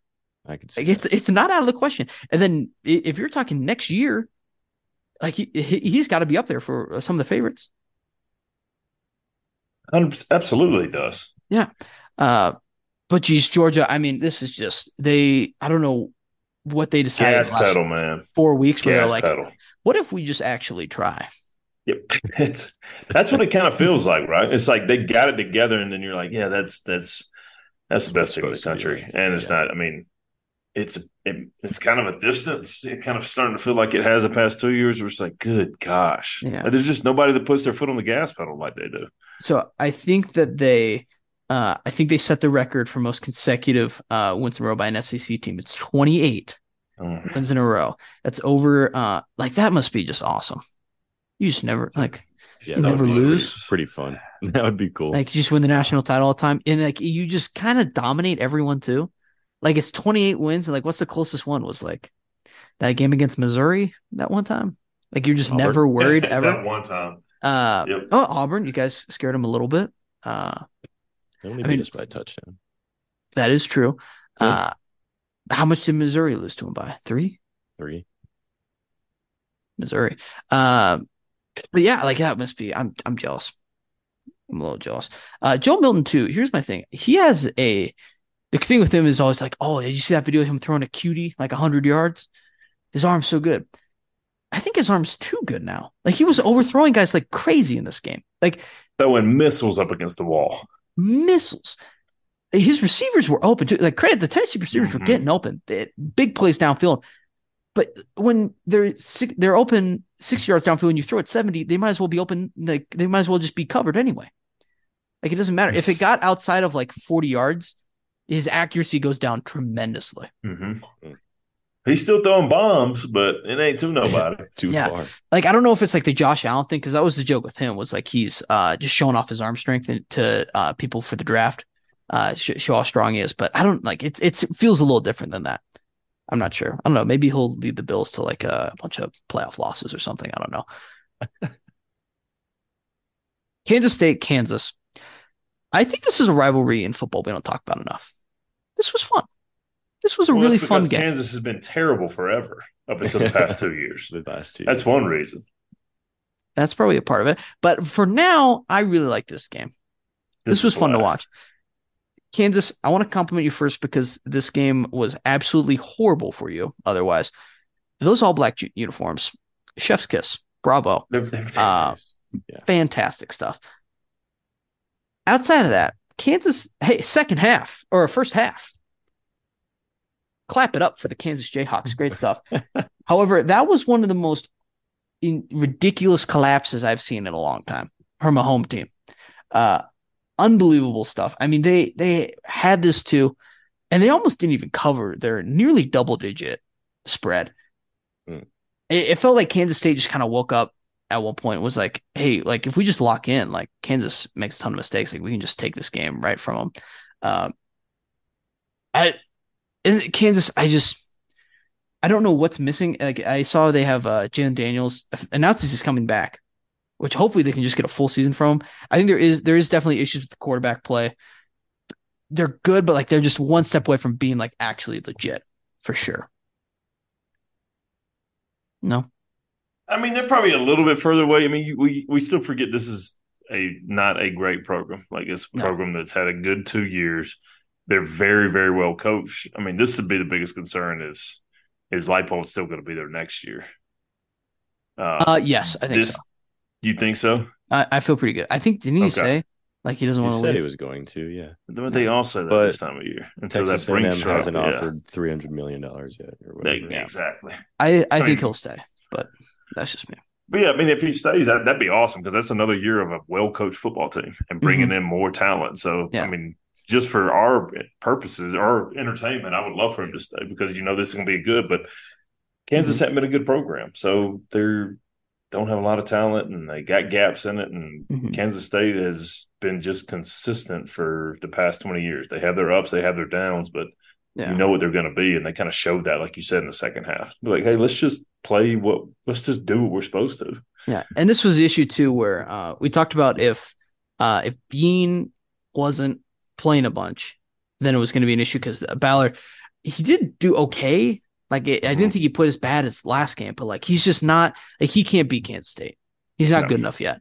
Can he in the future with more development? Like maybe I don't even know how old he is. He might be a senior. I have no idea. He's a freshman, so we're good. Yeah, he is okay. Hey, maybe in 4 years he's whooping Kansas State. All right, but like it's like hanging him out to dry. He's just not. He can't do it. Devin Neal though, shout out, hell of a game, 18 carries. 3 touchdowns, killed it. Wow. Awesome. I'm rooting for Kansas in the future, though. I want them to be good. Yeah. It's fun when they're good. It is fun. You're right, Joey. But Kansas State, too, also a very fun team. Now they're at 8-3. They have a chance to get into the Big 12 championship still. They need a lot of chaos in front of them, but it's not impossible. They need Oklahoma and Oklahoma State to lose. And then I think they're in. I think that's all they need. So the path is there. They need to handle business as well. They need to win. But Oklahoma State is it looks like let's check in, is currently at the line is 17.5 versus BYU. So it might be a little improbable, but who's even Oklahoma playing? They're probably playing someone stupid. Who are they playing? Do we know? No. No. Oh, I just saw. Hang on, I just had it pulled up. Okay, they're playing TCU. They're 11-point favorites. So somebody's stupid, yeah. But it's not ideal. TCU playing for bowl eligibility. Crazy. We don't have to. That's a jokes-a-year-old. We don't have to talk about that. Last game of the day, awesome game. Washington at Oregon State. Washington 22, Oregon 20. Washington survives another tough spot. They remain undefeated in the Pac-12. They're 11-0 heading into the Apple Cup. And this team, it impresses me every week. Mm-hmm. Even in these games that are kind of sloppy, like it's not their best game, just finding a way to win in a very difficult conference and finding different ways to win every week is very impressive. It's not easy to do. To get put out of your MO and still find ways to win is very impressive. I think too with Oregon State, here's the thing, is that so in this game, I think people like them because it could slow down the game, play good defense, potentially take Washington out of a funk. But the issue is when you're Oregon State and you're a big run-heavy team, it's raining a bunch, and you go down 2 scores, you're not built to come back from that. Tough. Like Washington can come back from down 14 because they're throwing the ball everywhere. Like they can play fast. Where Oregon State's offense just isn't fast enough to be able to do that, especially in bad weather. It's just tough for them to do. But shout out those Oregon State fans. They're unbelievable. Up in Corvallis. Absolutely awesome. The chainsaws are cool. They got the hard hats out there too. Like there's a full-on construction project going on in the student section. Awesome. The fans stayed there too. They were taking pisses, it looked like, at the club level. Right there. Just right in the middle of the bleachers. Right at the table. Awesome. It just looked miserable to be there. Yeah. But those are some of the coolest games to watch. Yes. When you get a 45-yard, someone catches a pass 45 yards and then they fumble just because it's so wet. Oh, yeah. We also, underrated experience too is now I've done a little bit of this as well where I don't know where the stadium is in relation to the campus, but like I've had games where like Iowa State 2 years ago when we lost, pouring rain. And then I had to walk like 2 miles back to my house, just soaking wet in the rain, all sad. Horrible experience. Perfect storm. Oregon State, like there's probably some fans doing the soggy sorrows walking home. It sucks. Yeah. Like, you want to talk about real, like that's a fan experience everyone has. It's just you're in the rain, or like even if you played sports in high school, you know, like wow, we just like sat through all this bad weather to lose. Horrible. Shout out Washington, unbelievable. Shout out. It's a tough football team. It is a tough football team. Yeah, it's rain and the weather's bad. Like they got up 2 scores on Oregon State. But Oregon State kind of did what they do, and they kind of just chipped away and grinded you down. And they were playing Oregon State football, and Washington got to stop. And then that 4th and 1, I think it was 4th and 1, 4th and 2, whatever it was, just a pass. Like they're just – you think in the past the Pac-12 has always been fun to watch because they score 1,000 points, and it's but you know when that team gets into the playoff, or that team faces an SEC team or Ohio State or something like that, that I don't want to use the word soft, but like the softness is going to show. I don't think this with this Washington team. Yeah. The offensive line has pros on there. The skill players have pros. Michael Penix Jr. is a potential high. Like, he's a very good quarterback. He's still heavily in the contention for the Heisman. Yeah. So you're just having a team that, I hope this isn't my famous last word, just checks the box that a typical Pac-12 team hasn't. It's starting to shape up. They got Oregon again, and I mean that's going to be a fantastic. Oh, that's going to be cinema. But Oregon still has Oregon State this week, and that is a team that Oregon State's still really, really good. And I think they even showed that this past week. I mean, the top 6,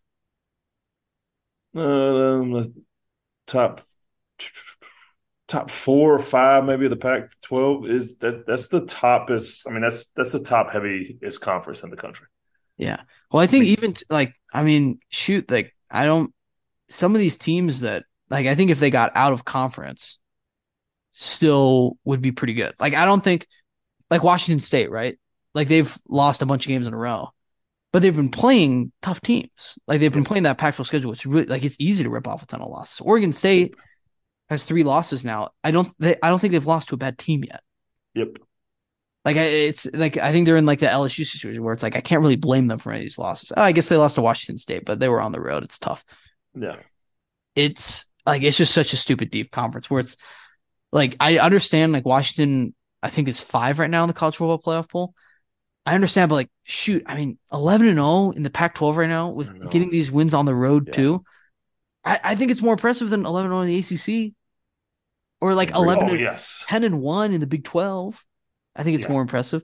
And I get like part of it is that there's 2 Big 10 teams in the top 4 right now, but that's going to solve itself anyway. But Washington right now, I was nervous heading in this game. Now I like them even more now. 22-1 is still alive. Michael Penix Jr. Ride it out, baby. Still alive. I know. I'm cheering on the boys so hard. I think it has more life than it's ever had after this weekend. Oh yeah, you feel good. I feel really good because I think they just do a good job adapting. Like they make good adjustments. They figure stuff out. I really like what I'm seeing from the Huskies. Purple too, great color. Purple rain, it's fantastic. Purple's a really good color. We don't talk about the color purple enough on this show. Let's do quickly college football playoff scenarios though coming up. You have 1 loss. Let's see. You have undefeated Big Ten champ, 13-0. You have undefeated Washington, Pac-12 champ. You have Texas, 12-1 Big 12 champ. Alabama, 12-1 SEC champ. Georgia, 12-1 SEC loser. Who's in? Well, Alabama will be.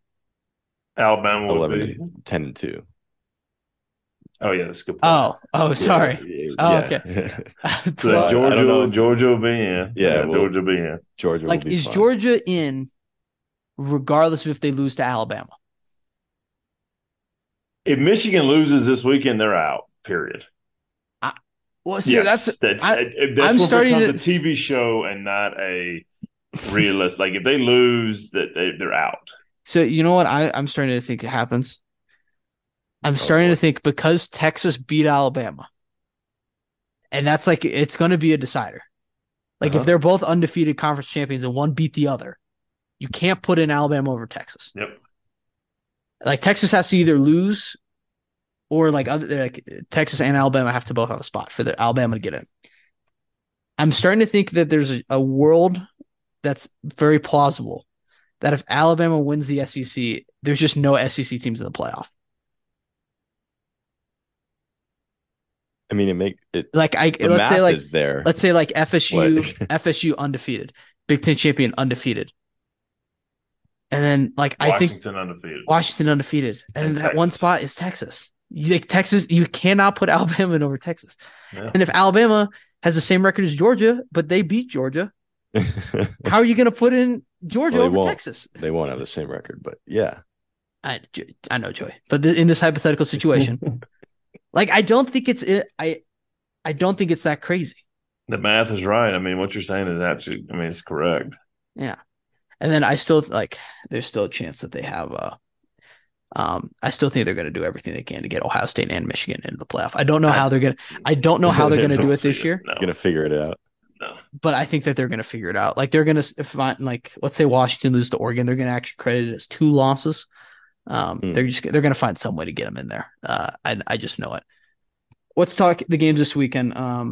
Do you guys want to get it out of the way?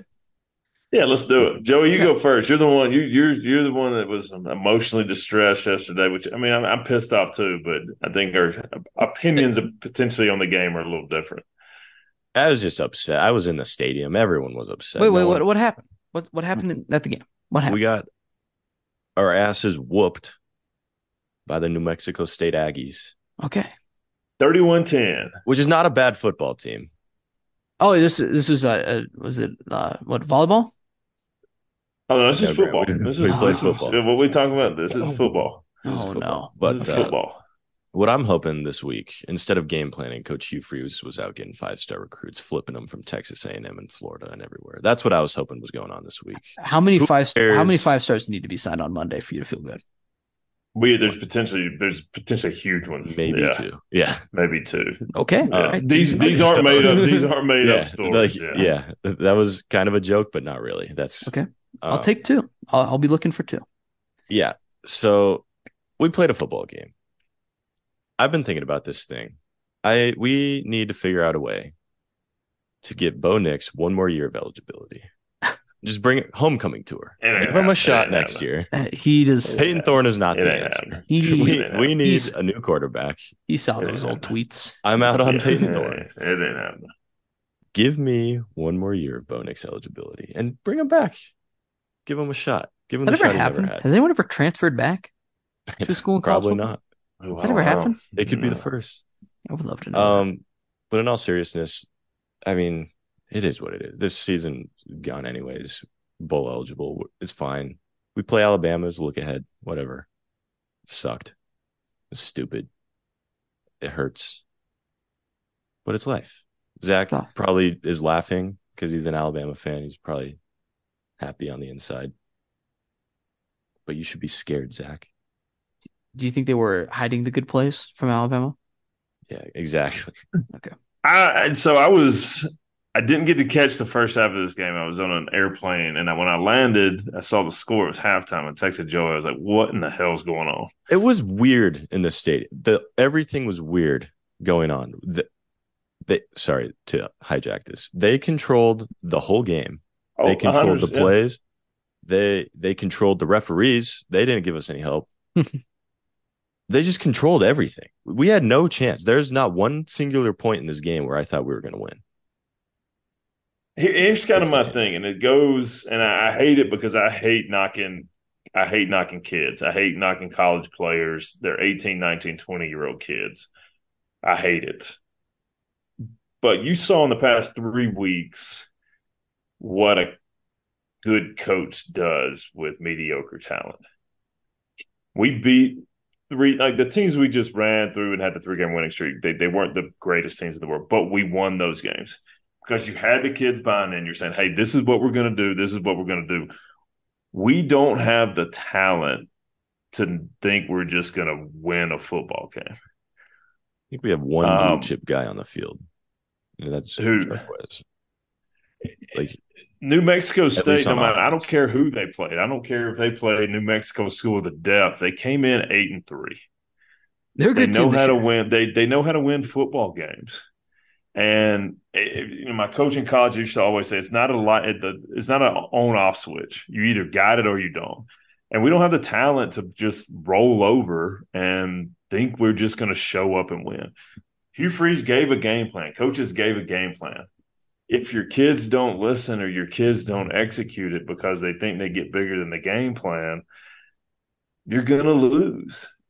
And these aren't the type of kids that can afford to lose a game like that, because here in 3 weeks, thank you for your service at Auburn.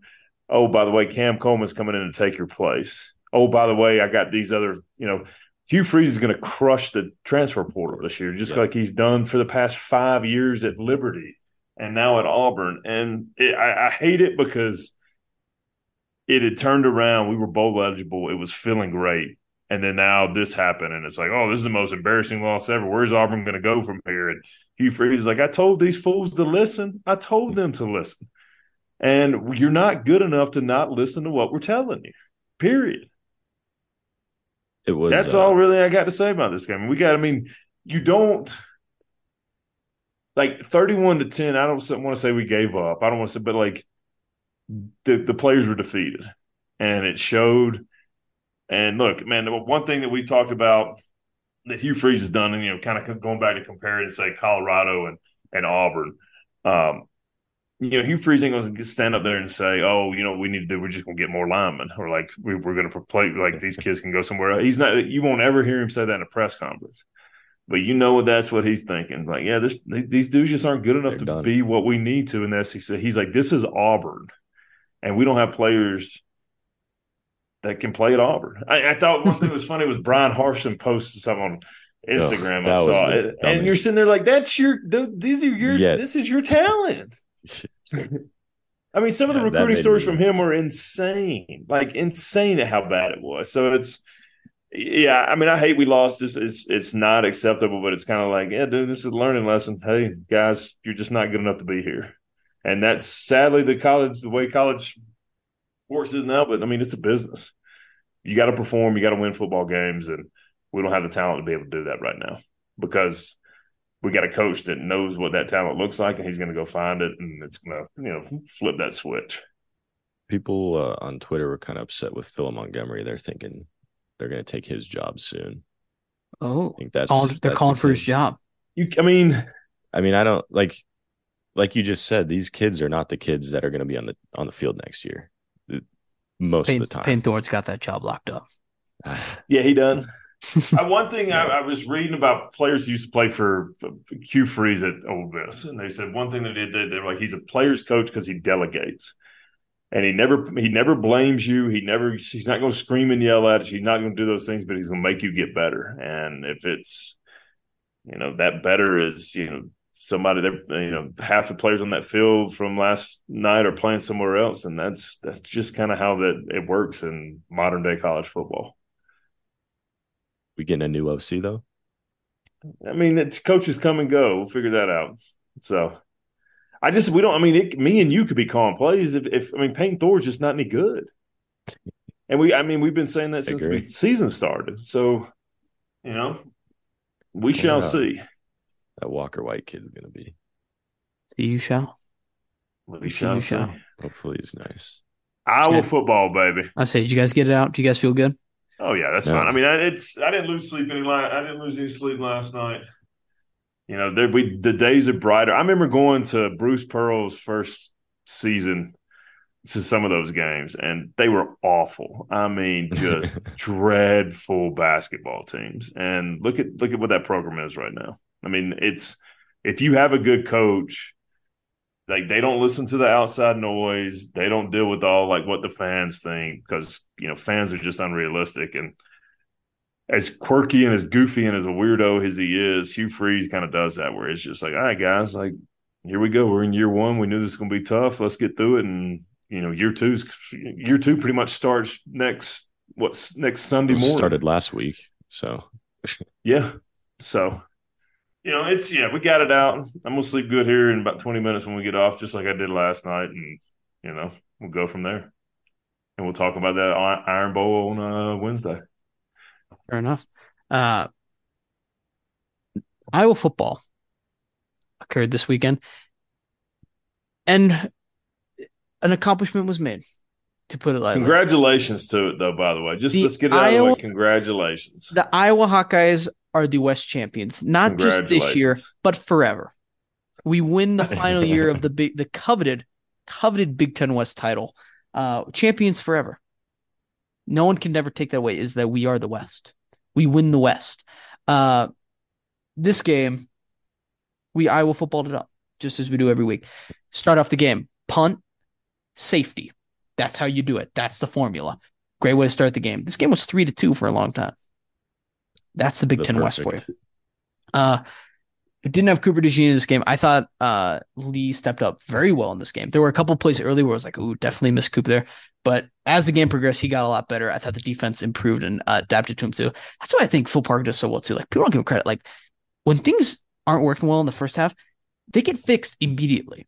Like if you are beating Iowa, you got to like in the first half, if you're beating Iowa one way, you have to beat them a different way in the second half too.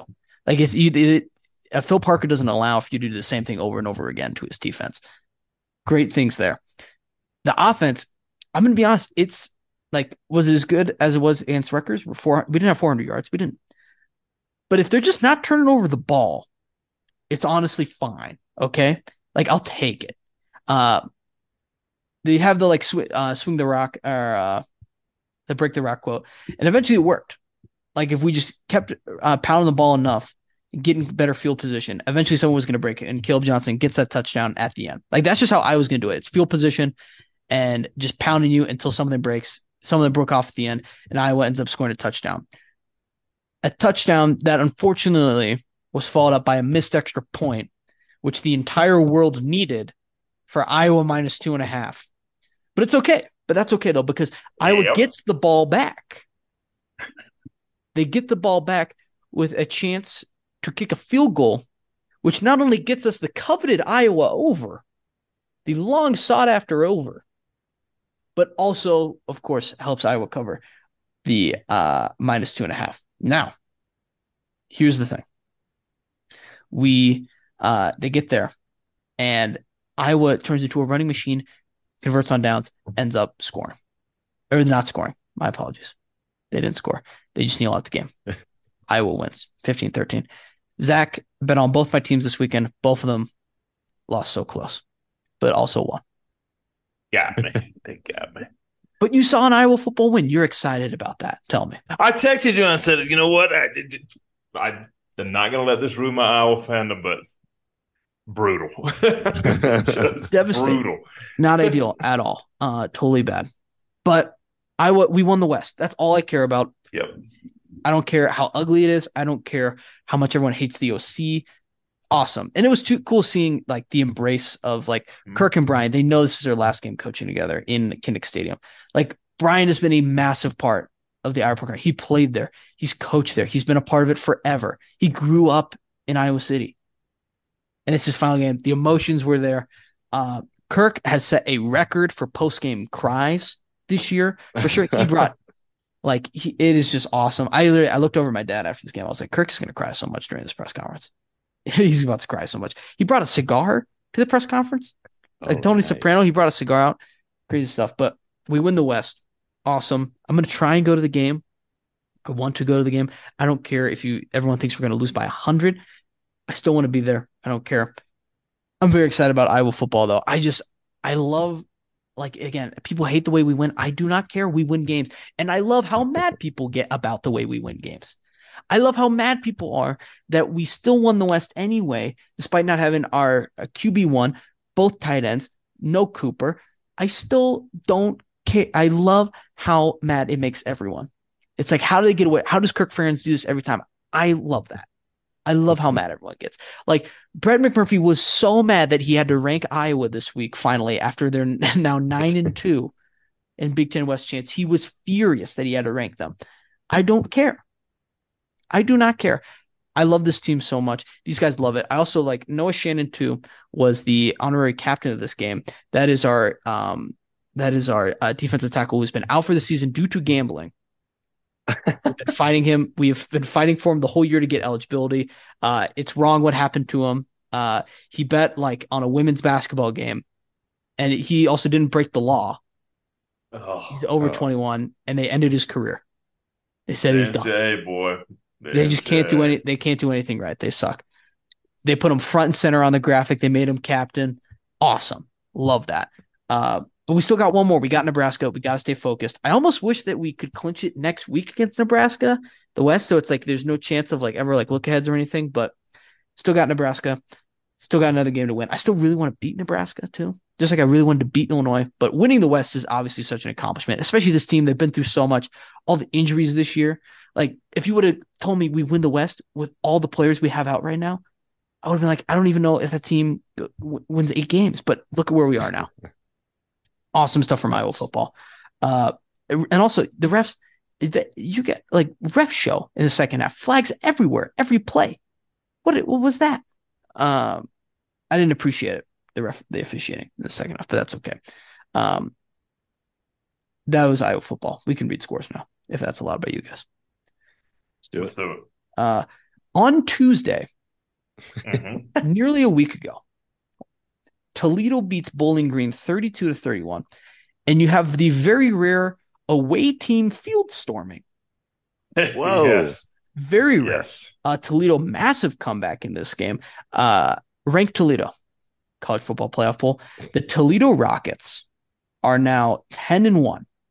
Their only loss being Illinois at the last in the last minutes of the game. They should have beat Illinois. I think if they got another shot at them again, I still think they're better than Illinois. But they beat Bowling Green here. They beat their rival. Apparently Toledo has a rocket built outside of their stadium that is directed at Bowling Green's campus. Yeah, nice. I saw that. Nice. Awesome. I just want to talk about the reverse field storing. And then I believe Miami, Ohio clinched the other half of the MAC championship with their win. They're 9-2 with their win over Buffalo. Thursday night, Boston College 16, Pitt 24. The Pitt Panthers get it done in front of their 8 fans at the game. That's awesome. Right. UTSA, the college football sickos of the world will remember Frank Harris and all that he has done for UTSA. This dude is an absolute legend. He's going to come in and win he's going to come in like a Monday night game here at some point and just ball out. And I'm going to be like, it's going to be the DiCaprio meme, point at the screen like, oh, UTSA, Frank Harris. He's been there forever. 411 yards, 3 touchdowns for UTSA. I don't think they're going to the Conference USA Championship this year, but he had a duel with Bailey Zappi 2 years ago in the Conference USA Championship. I want to say the score was like 75-60. There wasn't a defensive stop didn't happen the whole game. It never happened. It was Frank Harris, college football legend. Colorado 14, Washington State 56. A murder, a beatdown, horrible. Wow. This couldn't have gone worse. Shedeur Sanders, 6 of 10, 86 yards, 1 touchdown. Travis Hunter, who was like throwing dudes through water coolers, and then I think he got hurt like late in the game too, when they're down like 40. It's not good for Colorado right now. They're not gonna be bowl eligible. Not like from where we started the season to now. Like I think everyone knew they weren't very good, but like, oh my gosh, did they cool off? Holy cow. The wheels have came off in a very bad way. Bad way. Yeah. Horrible. Can Deion Sanders coach bad way? Oh, it is a disaster. No. Then on Saturday, you had Michigan 31, Maryland 24. If Maryland could just go 2 drives in a row without totally shooting themselves in the foot, they probably win this game. Honestly, I saw some tweet out. It was like, I've never seen a college football player do so much for their team as well as the other team than Talia Tagovailoa, because he would go and throw the most stupid good pass, corner of the end zone, and then follow that up with just an egregious pick in his own end on the next drive. Like it was 1 step forward, 1 step back for Maryland, but they were down big because they end up going down. They're down like 7-3, but they go fumble 6. Blocked punt safety, and then another touchdown after that. And all of a sudden it's like 23-3 instantly. The defense, though, ends up holding very well in this game. They get it back. However, Michigan, we got to start talking. JJ McCarthy, stat line from this game, 12 of 23, 141 yards and 1 interception. Like, if Ohio State forces them to pass the ball, they could be in trouble. Because that's what Maryland ends up doing. Maryland ended up stacking the box. They said, Blake Corum's very good. And, he's good enough that, he can get through Maryland. Ohio State's defense is one of the best in the country. If they can figure out how to limit Edwards and Corum and McCarthy's forced to throw, it could become a problem against that defense. Yeah. It could become a big issue. But Maryland's so close. I was really rooting for you guys. I mean, I really wanted it. Chattanooga 10, Alabama 66. People are going to overlook this one, but guys, Chattanooga also qualified for the playoffs today after losing by 56 points. That's right. Shout out That Chattanooga. is right. Ooh, Look at but that. oh my gosh, Alabama though. Penn State 27, Rutgers 6. Just someone to monitor. I think Drew Aller got pretty injured this game. So I don't know where he's going to be at moving forward, but just something to monitor there going forward. There Oh, might have been 10 fans in that stands, too. they gave up so bad. Oh, yeah. Oh my goodness, Penn State. Surely the best environment in the country didn't have no fans at their game No, after that losing would have to never happened, that would would it? never happen. Oh my goodness. Surely that I cannot believe it. Tulane 24, FAU 8. I was worried Tulane was the wheels are falling off a little bit. It seems like they got back on track here. I know FAU stinks, but it doesn't matter. Michigan State 24, Indiana 21. Indiana. You want to talk about bad stadium. Senior day. It looked like a spring closed practice was going on. Yeah, that was Horrible. rough. Um, Northwestern 23, Purdue 15.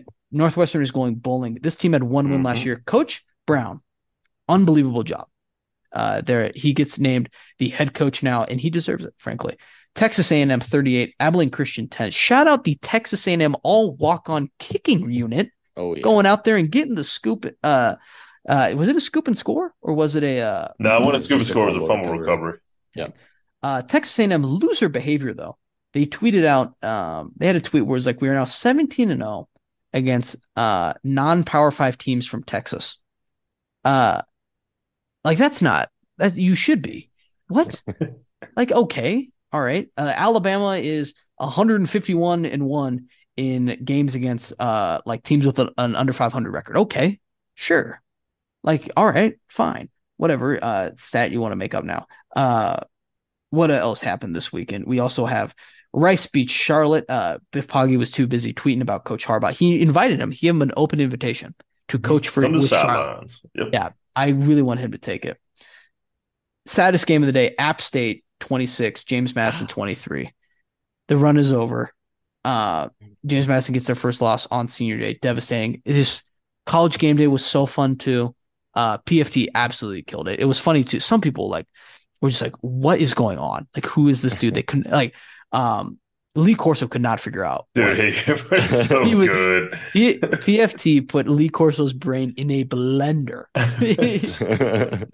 And some people too, they're like, "Oh, like PFT, I don't like him or whatever. Like he's being disrespectful. Like this is like he's all weird. Like grow up. Like you know how many people are watching this right now just because of him. Like you got to get over it. That's just not how it's gonna work. Ball State 34, Kent State 3. That game should be in action, not on Saturday. The University of Virginia 30, Duke 27. How is this the same team? That's on you. I kept up with this game, but after what they did to me, 2 weeks ago, I was like, I cannot go down this road. So God bless you, Grant. I bet Virginia. Bless you. I took Virginia. I know. It's not my fault. It's not at all. UCLA 38, USC 20. There's something wrong with USC. Is there something wrong with USC or is there something wrong with Lincoln Riley? I think it's both because I think two things can be true at once. I think Lincoln Riley I think he'd be a good coach, but I think when he's lost his incentive, he's a bad coach. Yeah. Like I think like eliminated from conference championship, Lincoln Riley is like one of the worst coaches out there. That's like who's behind Caleb Williams? Like what happens next year when he's not here? I saw people were calling for him actually during the game. They're like, just put him in. Like Caleb Williams doesn't want to be here. Like I think that's fair. But like USC Chip Kelly, they had him on the hot seat. Apparently they were saying he was going to get fired. Maybe they're the wrong guy. I don't think Chip Kelly's going to get fired though. I think no way. I think that's a little extreme. I didn't see that one coming. Let's see. What else did you have?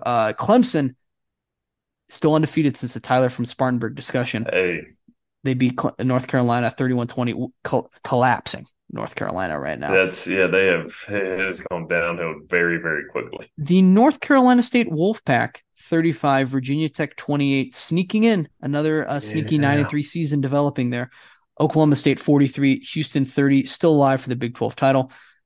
Florida State, North Alabama, this is the saddest game ever.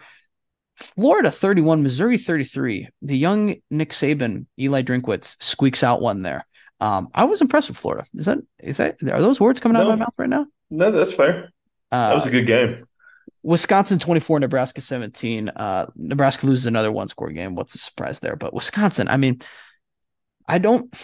Who keeps telling Phil Longo that running the same play on fourth down that never works is gonna all of a sudden change? I don't understand. I bet Wisconsin this game I was very frustrated. They ended up covering, but holy cow, that was very annoying. Texas 26, Iowa State 16, LSU 56, Georgia State 14. I really don't want Jane Daniels to win the Heisman, obviously because I have a future.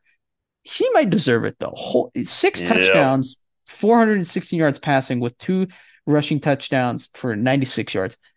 And this is like every week. And Georgia State also Georgia State's okay. Like they're not even bad. Yeah. It's a decent Sun Belt team. And has like rookie Madden mode numbers going on right now. Unbelievable. And then lastly, you had awesome games at night too. San Diego State 13, San Jose State 24, Fresno State 17, New Mexico 25. I just want to talk about Fresno. What happened?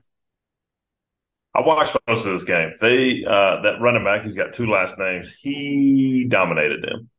He literally just Krosky Merritt. Whatever it is, yeah, him. He had a field day. They could not stop him. Yeah, he had 21 carries for 204 yards, 2 touchdowns. And this is a 4-7 New Mexico team. Like they look like a better team the whole time. I don't think we talk about how good Fresno State's end zone is. Oh, dude, the whole setup, the V on the helmets, it's fantastic. I just like what's going on at Fresno State always. Yeah. Except for these losses recently. Yeah, that's not ideal. But that'll conclude our reading scores. Joey Bush is tuned in from his phone now because his computer charger wasn't working. Joey, do you want to test out your microphone real quick for trivia? Yeah, it's gonna be so horrible. Ooh, okay. All right, let's read off that question then. Let's see it. Grant, where were the Declaration of Independence, the Constitution, and the Bill of Rights stored during World War II? Stored. Oh, okay. Where were they held? In a safe, bulletproof safe. I'm assuming. Where were they held? They changed where they were. Is it not location? Not in DC. No. Philadelphia. No. Colorado. No. Canada. No. Iceland. No. Murfreesboro, Tennessee. Closer. Marietta, Georgia. No. Zach, any guesses? Harrisonburg, Virginia. Fort Knox. Oh, that makes sense. Oh, okay. Yeah. Oh, that checks out. Okay. All right. Thanks, Joey. You got another one? I do. One more. Okay. Zach, who was the first televised president? Ooh. This could go back. Televised presidents. Let's go Hoover. No. Okay. Roosevelt? Yes. Oh, okay. Yep. Nice. Makes sense. There we go. Teddy? No, not Teddy. Can't be Teddy. Franklin. Franklin Delano. Was it an inauguration or was it his little like fireside chats? I don't know. Was that him who did the fireside chats? Was that FDR? I think he did the fireside chats. I'm not sure. I mean, like, sit down, America. I'm gonna read you a story on the Sunday nights. Seriously, that's what he was doing. Didn't have like Packers Bears to watch on a Sunday night. Great or actually, point. apparently they did. The Lions were 8-2 that season. So they were. If you made it this far, thank you so much for listening. We really appreciate you. Big week coming up. Feast week. I'm so excited to watch the Maui Invitational tomorrow. Awesome games. I'm gonna say right now, I think sneaky Tennessee might win the Maui. Sneaky. Anything could happen. I also wouldn't be surprised if Marquette won it either. But I know both those teams now are not going to win a single game. That's right. I'm kind of rooting for a Syracuse like sneaky run. Like I would love to see Syracuse pull off a game or two. I don't know if they will. Or what is that one thing like Shamanon just pull a game out of nowhere? That would be cool. They get a tough one. They get a tough one tomorrow. I don't know if that'll happen. They a tough one. But what? Oh my gosh, the college basketball is going to be just don't leave your couch Monday through Friday. There's no reason, or Saturday or Sunday. You can't leave your couch until next Monday. That's the rule. Okay. You start off tomorrow at 9 a.m. is Iona versus High Point in the Gulf Coast Showcase. I don't know what that's going to be like live streamed on someone's parents' Facebook Live, but it is going to be glorious. It's got a number attached to it. There you go. I think episode will come out Wednesday, though, so you get it in time for Thanksgiving games. Thank you so much for being here. Follow us on social media, ITK Pod. If you want to follow Joey Bush and send him videos of him sad about Auburn, like El Hake Libre, you can follow him, Joey Bush 5. Thank you for being here. We'll be back soon.